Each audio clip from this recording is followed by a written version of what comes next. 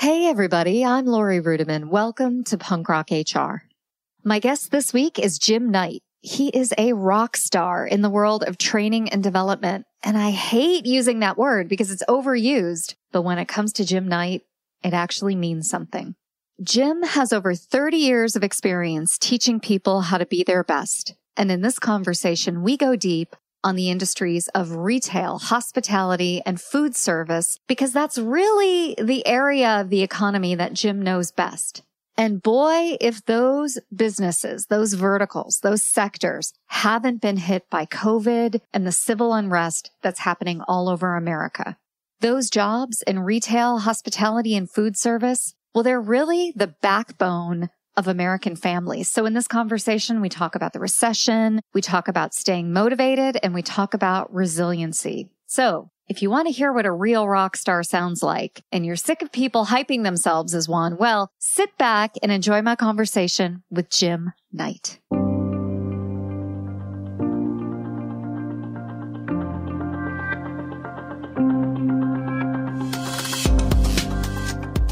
Hey, Jim, welcome to the podcast. Thank you. Appreciate it. So good to see you again and hear from you.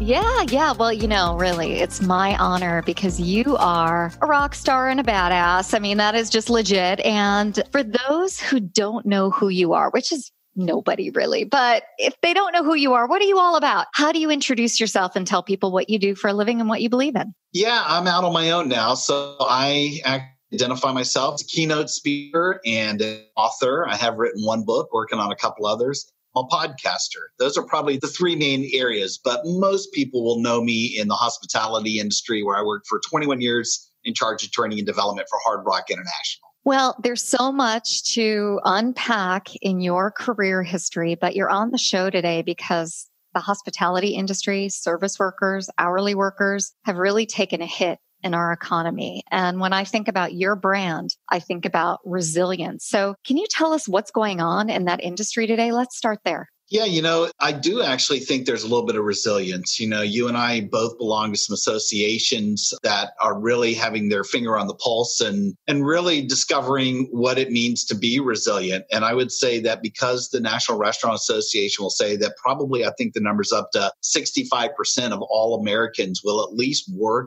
in the hospitality industry at some point in their life. A lot of them, it's their very first job. And many of them will stay in it and be a manager and make a career out of it. But a lot of people will use it as a stepping stone to their next gig, whatever that is. But because so many people work in this industry, it also means that with everything that's going on in the world, it's probably the hardest hit industry. Next to mine, speaking, there's no event, so we have no money coming in. But I think the restaurant, hotel, retail industries have just really been hurting. But if you know anything about their background, ever since people have been going out to eat and shop, it will absolutely bounce back and probably quicker than most other industries. So I think when it comes to resiliency, you're already starting to see many states open up as if, COVID-19 didn't even happen. And that might be okay in some states. I'm sure it freaks out some others. But, I live in Florida and we're starting to see already that this thing is probably about 75% back open. But here's what I love about it. Even at its absolute worst, when we were all in quarantine and lockdown,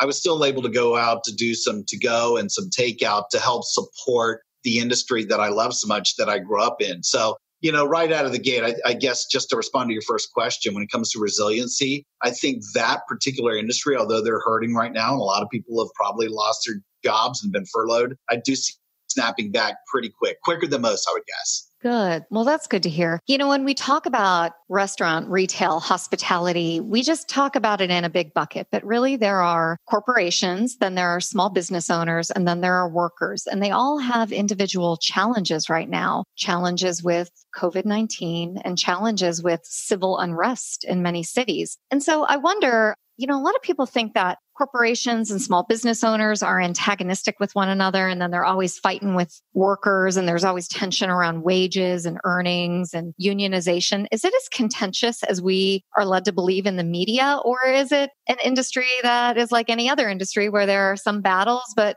it's mostly okay? I don't know. What's your take on that? The safe answer is it depends on where you work. I do think that it'd be ridiculous for me to say there isn't some contentiousness that's going on. It depends on the organization. And probably the bigger that you get, you lose sight a little bit. I would think, I hate to generalize or even to stereotype, but you lose sight of the employees and how critical that human component is, where I think if you go all the way down on a micro level to the mom and pop, the really small businesses, they absolutely understand how passionate and committed employees can absolutely make or break their brand. So, there's probably some really bad actors that are on the big stage that are out there that are just trying to protect their profits. They're trying to protect their brand. They're trying to do what's right, whether it's regulation or taxation or listening to the government on what they can do around the crisis right now. And maybe they're doing the absolute best they can. And part of that is let some people go or furlough people or trying to figure out, let's say, how to pay out unemployment and how to do the right thing for employees. And there are others that probably got in front of it a lot quicker. It doesn't help that the government, which, I think they are on some things and suck at other things. I just think this whole, whether it's the payroll protection loan, whether it's unemployment, whether it was the initial stimulus, the rules keep changing every single day. And part of it is they don't know. I mean, we've never gone through something like this. They're trying to figure it out. And other times they're just slow as molasses, as government usually is. And, who winds up getting hurt are the employees. So I think, especially in a large global organization like I used to work in, it was probably tough right out of the gate for Hard Rock International, who was owned by the Seminole Tribe of Florida, probably initially to get their hands around everything that was going on. But now you start to see there's real movement. And they're starting to realize, especially as we start to come out of it, how you treat your employees, if I could almost quote Mark Cuban these days, is really going to make a difference for your brand, I think, for decades. Yeah, I think you're absolutely right. As you were talking, my mind went to the issue of, three issues: pay, safety, and engagement, and how they're all really related. I don't know. Before I tell you what I think about that, it's probably pretty obvious. Tell me, do you think they're related? And if so, how? I think they probably are related. I think that, I guess if you were really completely transparent, you were communicating with everybody, you were engaging everybody during the crisis, it's probably because you were engaging with the employees before all this went down. I think if you're awesome in communication, you probably continued on, you perpetuated that same sort of open communication. Or horrible at it, you probably just made it even worse. From a safety standpoint, I do think you're going to probably see a lot of change now. I think, whether you're going to see, sanitation solution stations all the place, whether you see as employees start to come back in as part of their opening checklist, probably people are going to start getting their temperature checked. I think that you're probably going to have a lot more regulation, whether it's from the city, the county, the state, or the nation, saying there are some things that you got to put into place where maybe food safety and sanitation was a really cool, nice to have. It's nice to have the certificate on the wall now. It's going to be critical. And not only are employees going to start making decisions on where they work, if a company is keeping them safe, if they are being engaged with them or not, they're going to make a decision where they go to work or not. I think the guests and the customers are going to do the same thing. If I have like businesses, one actually, gives a crap about what's going on the planet and its people and safety, and one doesn't, I'm choosing the other one. So I do think this is, they probably are related. I don't know if it's fleshed out yet, but I do think you're going to start seeing a lot more focus on that for sure. Well, I think about the service worker or someone who's just working in hospitality and their desire to come to work. And I think if they work in a safe environment where they're compensated well and they feel part of a community, they're not necessarily going to sit home and collect unemployment, which has been the accusation that's been coming out of a lot of politicians' mouths. I think most people want to work and want to get back to work. But I think there's this weird thing that's going on right now where they're not necessarily sure that their employer has their back.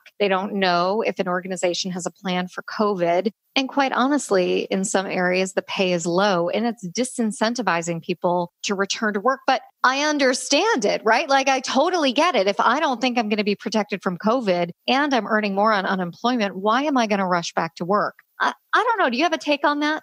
No, I agree with you. I think why would you? Until I think a brand is going to prove themselves, unless a company, again, I think they were probably already doing it. If they had the right value orientation, if they had the right mindset, if they were probably already engaged and focusing on safety, then I think this is a non-issue for people that were working in that company in the first place. Having said that, this may have been a massive wake-up call to a lot of companies to say, oh, crap, I got to start getting my butt in gear and not just focusing on the employees, but also keeping them safe, both the employees, but also the customers as well. There's probably some that have maybe, I would say, enhanced, they've amped up their brand image, if you will, maybe while all this was going on, and that's fantastic. But, there's so many great companies out there that were already crushing it, not just because they were first to the market or because of their product, whatever it was. They were just fantastic from a culture standpoint, which is what I wanted to talk about more than anything else. Culture, service, engagement, leadership. Like if those were already in place, yes, did somebody still probably get furloughed and they're a little bit in limbo, or maybe they lost their job because you had to after 4 months of not operating.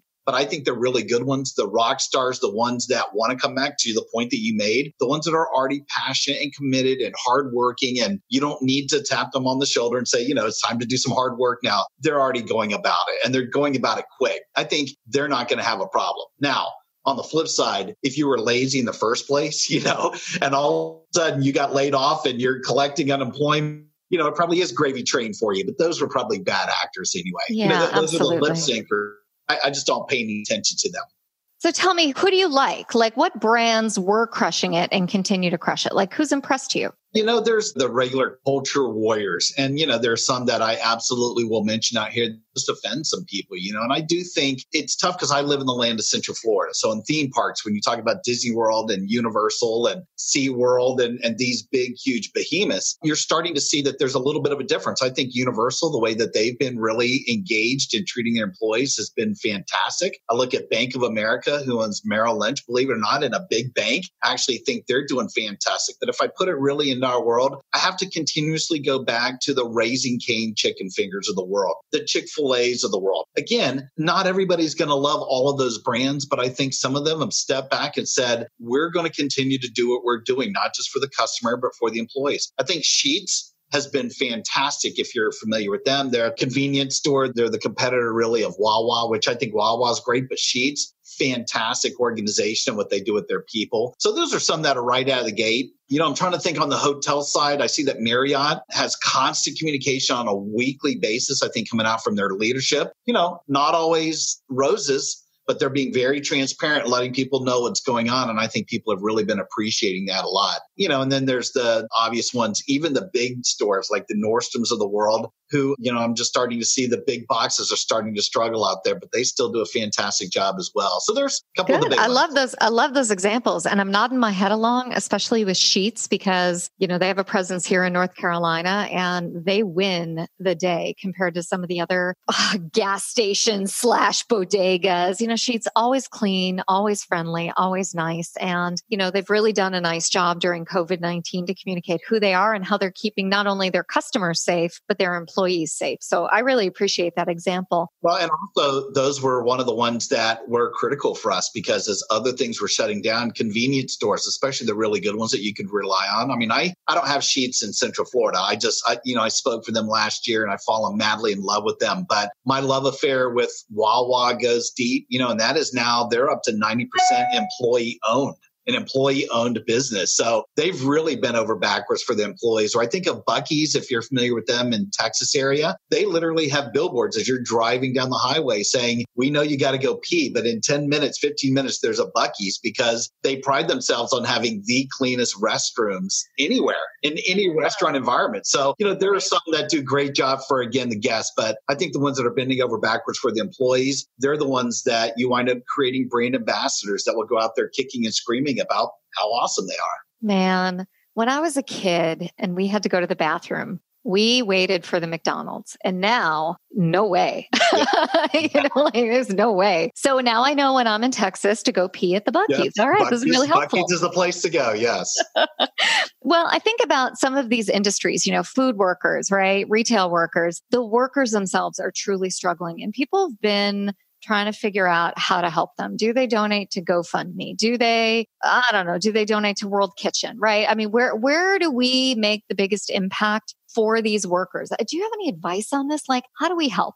And, I think the National Restaurant Association, again, I'm not a member anymore, but I know that they usually can identify there's a restaurant employee fund that is sort of a catch-all bucket that people can donate to. When I go and speak and also my book sales, there's a percentage that always goes to No Kid Hungry. That's always been a big focus of mine because I grew up in this industry. So I really wanted to make sure that I was doing something that would be hunger related. That's the cause of choice for me. And I do think about the fact that, a lot of people don't know this, but when kids can't go to school and they're still, we were doing really good. We had gotten all the way to 1 out of every 6 kids in the United States were going to bed hungry. 1 out of 6, which is still sad. We're back now to before that. We're down to 1 in 4. So 25% of all kids go to sleep hungry. And if you think about some of these kids that are food starved, really, they're getting their only meal when they go to school because schools now, for the most part in public education, they do a free breakfast or a free lunch. So they might not be getting a meal at night, and they certainly aren't getting any food or a lot of great healthy food on the weekends. So if you think about it, their toughest time, which was awesome, Lori, for you and I when we were kids to have summer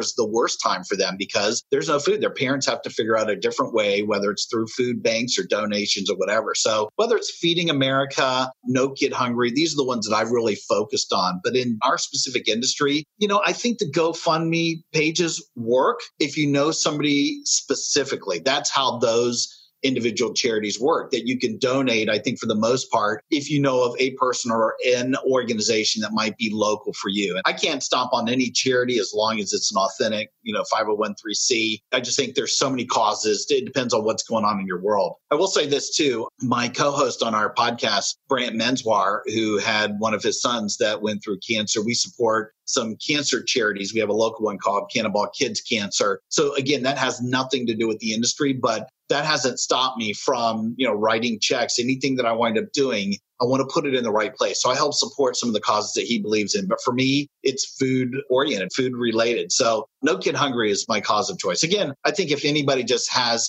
something going on in their life, all they got to do is just go online and they'll find something that's probably appropriate for them. Yeah, that absolutely makes sense. I'm really struck by how you know this industry and how deep your expertise goes. And you've mentioned a couple times that you've grown up in this industry, but we haven't really talked about that. So I want to make sure we cover that because you're right. A lot of people do start out in restaurants or gas stations or in some sort of service work, and then they go on to do different things. Like one of my very first jobs was being a busboy, even though I'm not a boy, that's what they called me. And I lasted 1 night because the owner of a restaurant told me to put a bunch of bottles of ketchup onto a tray and carry them into the back. And I was like 5 feet tall, 89 pounds, right? And the tray, when I picked it up, just kind of fell over on me. And he said, "Kid, that was the dumbest thing I've ever seen anybody do. Get the hell out of here." And I'm like, "Oh my God." And then I had a server follow me out and said, "Kid, that was hilarious. Here's your share of the tips for the night." And it was $200. I'm like, "Oh my God, it's amazing." So the industry was a little hard on me, but I still made $200 that night. So you're right that people start out in it. How did you start out? Hey, first off, I'll tell you, you lasted longer than I did in a job. My shortest was I worked 3 hours as a housekeeper at a Marriott Residence Inn and just walked off the job. I actually think I went to the office expecting to get paid for that. But man, that was some hard work. That's probably some of the hardest work. Same with dishwasher, busboy, busser. Those are some hard gigs. I started off actually working in a snack bar in a local theme park called Gatorland Zoo. It's actually one of the coolest unknown, best kept secrets, I think, in Central Florida. Gatorland Zoo couldn't be more Florida, though. It is perfect. It is perfect working and it's a working gator farm. I mean, they do a lot of things with the alligators out there. But my first foray was working in the snack bar, and I worked in the retail store, and I drove a little miniature train and worked on the alligator insemination program, which I don't actually like to talk about anymore. But it was a great opportunity to me, and I'm really a long timer. I stayed there for 3 years and I went to school to be a musician. So I do have an Associate of Arts degree in music performance and education. I was a vocalist. And so a lot of the singing I did was very formal, a lot of church and choral and opera and musical theater and all that stuff. And I found out while I was at college that to make a living doing that, you actually had to be good. So I changed careers. I became a middle school teacher. I did that for 6 years and absolutely loved it. And during that time, during the day, I was teaching school. And at night, I worked at Olive Garden, which is the American-based Italian restaurant. Not necessarily the mom and pop Italian restaurants that most people would know. But dude, Olive Garden's awesome. Those breadsticks, come on. I mean, I know how to make some breadsticks. Oh, I know how to do that. Yeah. And I did that for 3 years and became a trainer. And that's really what gave me the opportunity to go work at Hard Rock. When the new Hard Rock had opened up in Orlando, at that time, it became the busiest restaurant in the world. They were pumping about 7,000 people a day doing, $35,000 hours, which is unheard of in the restaurant world. I mean, that thing will do 40, maybe $42 million on any given year. It's crazy, the volume that you pump through that. So, you start doing that as an employee, and I just asked to be put up front as a host so I could touch all 7,000 people coming through and hand them off to the server, the bartender. But I had a propensity to wanting to be around other people and just made that my career and became a trainer. And I opened up Hard Rocks around the world and worked a little bit in Paris and Barcelona and Madrid and all over the place, became a manager for a year and ultimately moved over because of my education background and all the training stuff that I got to do with Hard Rock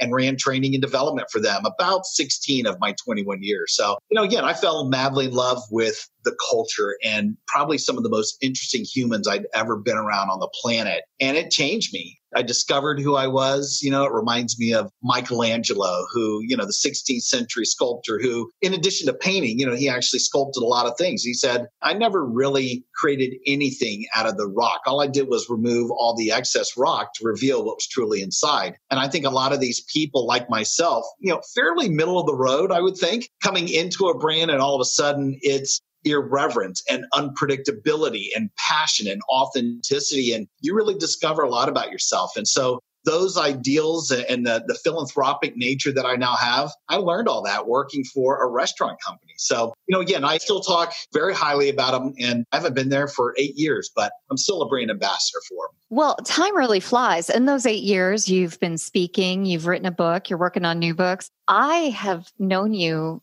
primarily as a keynote speaker and have been inspired by you and the way you talk about human potential. I mean, I just think it's really lovely because you value every worker and you value every contribution that they make. And I come from a very working class background. People in my family didn't go to college. I was the first person to do that. We worked in restaurants. We were cops. We were firemen when we were successful, right? And I just think that sometimes we don't value the essential workers in our society. So as we start to wrap up the conversation, I want to talk about these essential workers and what is the future? What's the future for the industry? And what's the future for these workers themselves? Yeah. So broad macro scale, we're going to lose a ton of restaurants. They're not going to be able to make it out, unfortunately. And part of it is just because of the dynamics. You're going to have this massive wave of unemployment. I don't know when this will air, but we're probably at a little bit over 20% now. And I think what you're going to see is that some mom and pops, whether it was because of the